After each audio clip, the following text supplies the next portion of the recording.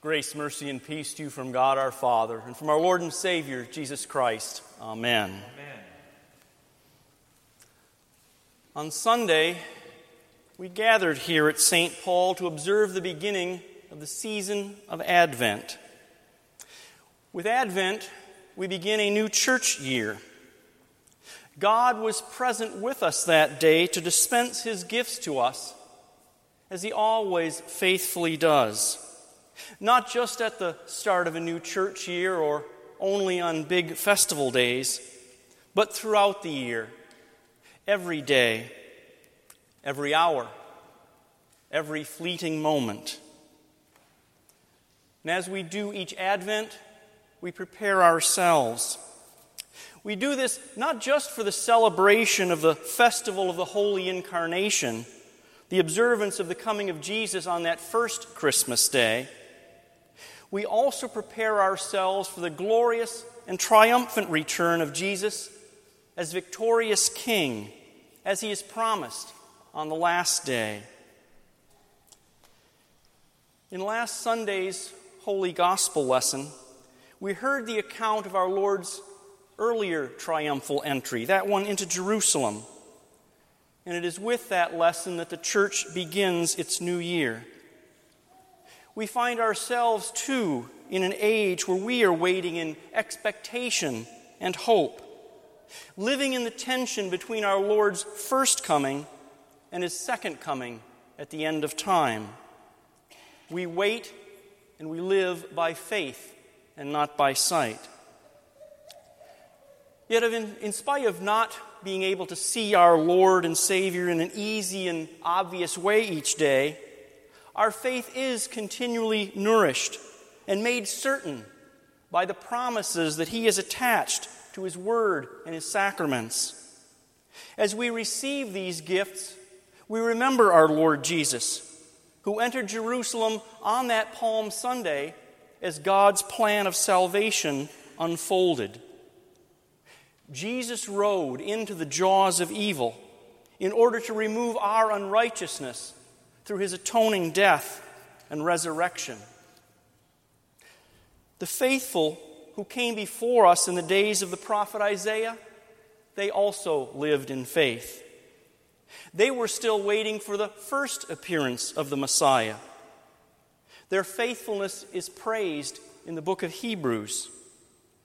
Now faith is the assurance of things hoped for, the conviction of things not seen. Hebrews also tells us, long ago at many times and in many ways, God spoke to our fathers by the prophets, but in these last days He has spoken to us by His Son. The words of God spoken to the Lord's church through the prophets continue to be spoken to us in the inspired words of Scripture that they recorded for us. They speak to us about the Son of God. They are words that are every bit as pregnant with the fullness of Christ as was Mary, His virgin mother. In the lesson we heard tonight from Isaiah 64, the prophet gives us an inspired prayer.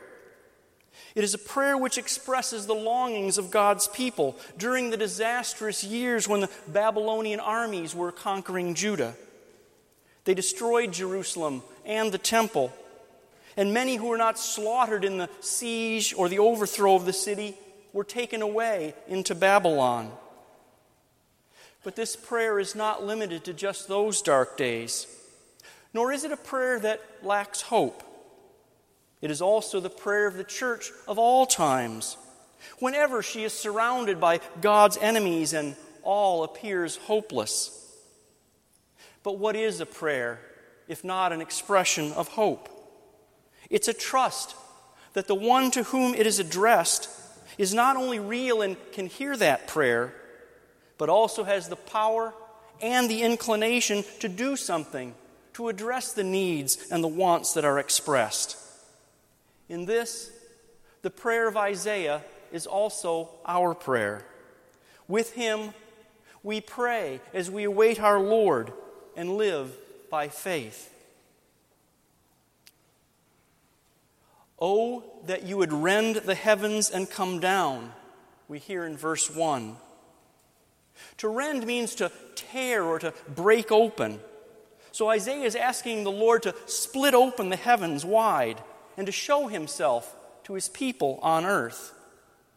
An unbeliever cannot say such a prayer, for he does not think that God exists. Nor can anyone who does not believe and trust in a creator God.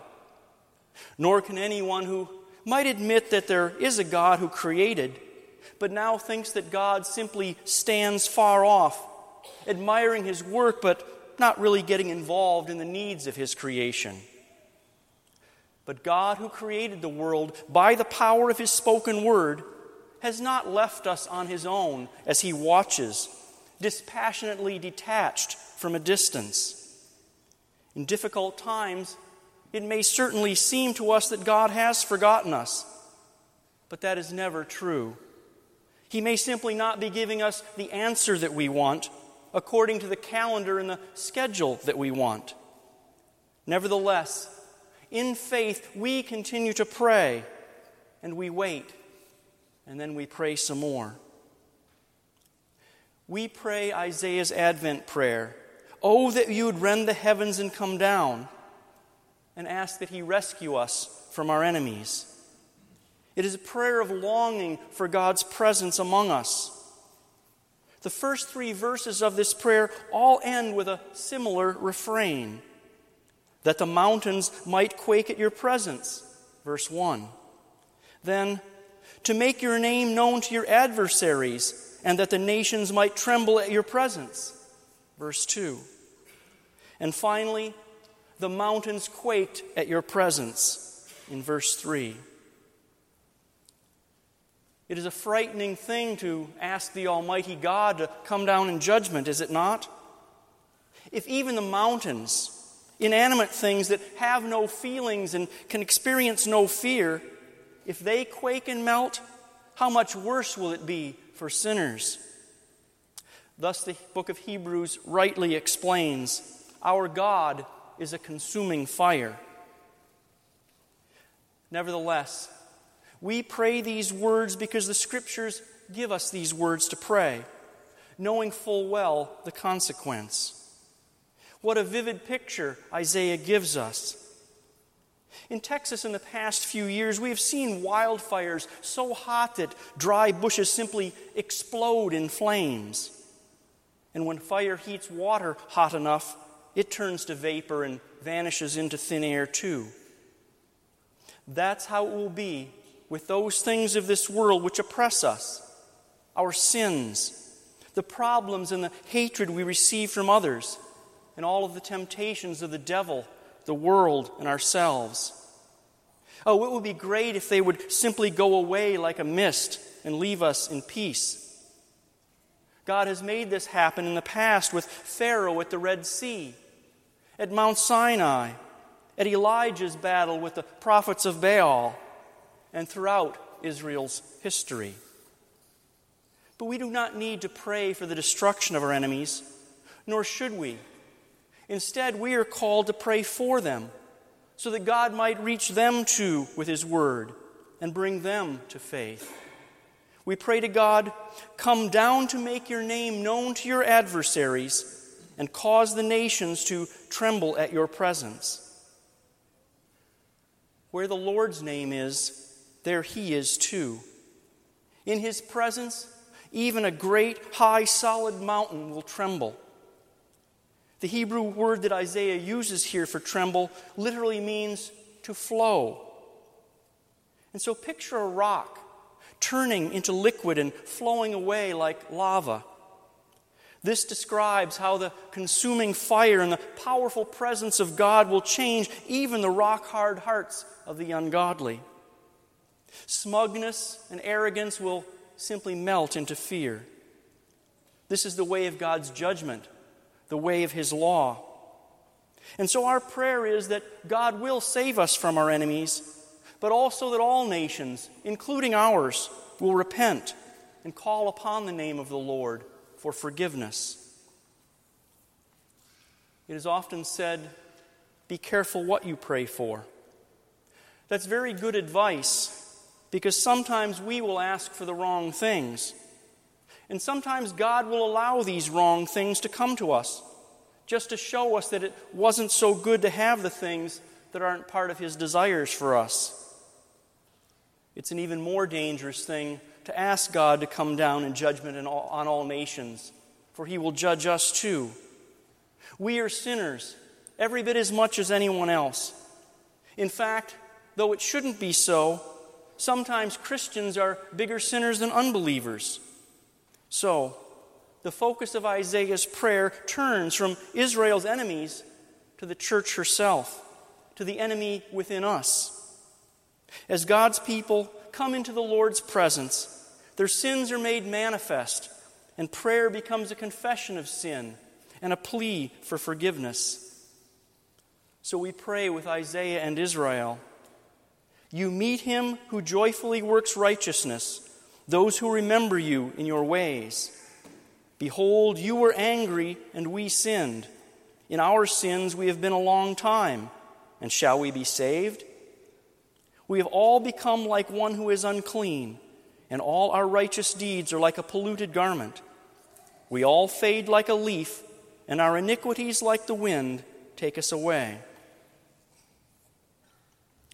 Israel's prayer through Isaiah is our prayer too.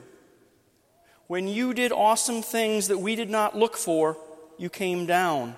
The mountains quaked at your presence. Oh, that you would rend the heavens and come down. And an awesome thing, something that we never would have expected, has happened indeed. At the birth of Jesus, the heavens were literally rent open. The glory of the Lord ripped open the heavens as angels appeared in the presence of the shepherds.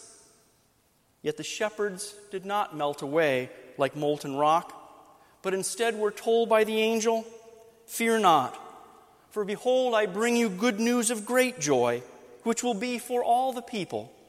For unto you is born this day in the city of David a Savior, who is Christ the Lord." Yes, the manner in which God came down was wonderfully unexpected. Who would have thought that God Himself would come to the world clothed in the flesh of a baby? Yet through the miracle of the incarnation, this child, true God and true man, came to bring salvation and peace to all people. At Jesus' birth, the Lord's army of heavenly angels sang, "Glory to God in the highest, and on earth peace among those with whom He is pleased." And so, when the church gathers in the Lord's presence to worship, she sings that Glory in Excelsis, a hymn of peace that first sounded forth when the skies over Bethlehem were torn open. However, during the season of Advent, except when one of its pastors makes a mistake at the 8:15 service, the church does not sing the Gloria. We wait until Christmas.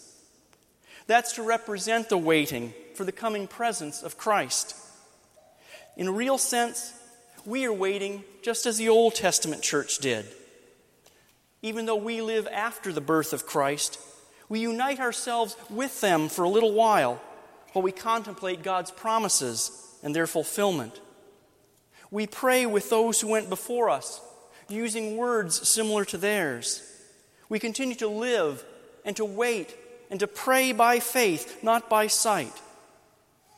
Since the Lord's ascension, we live in a time of hearing and not seeing.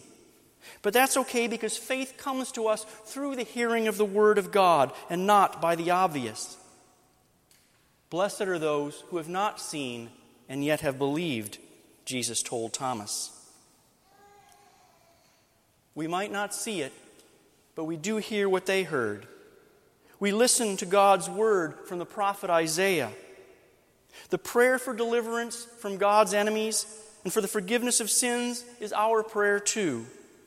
Despite all of our righteousness being as filthy rags, we pray with them the great nevertheless of the gospel. But now, O Lord, you are our Father. We are the clay, and you are our potter. We are all the work of your hand. Be not so terribly angry, O Lord.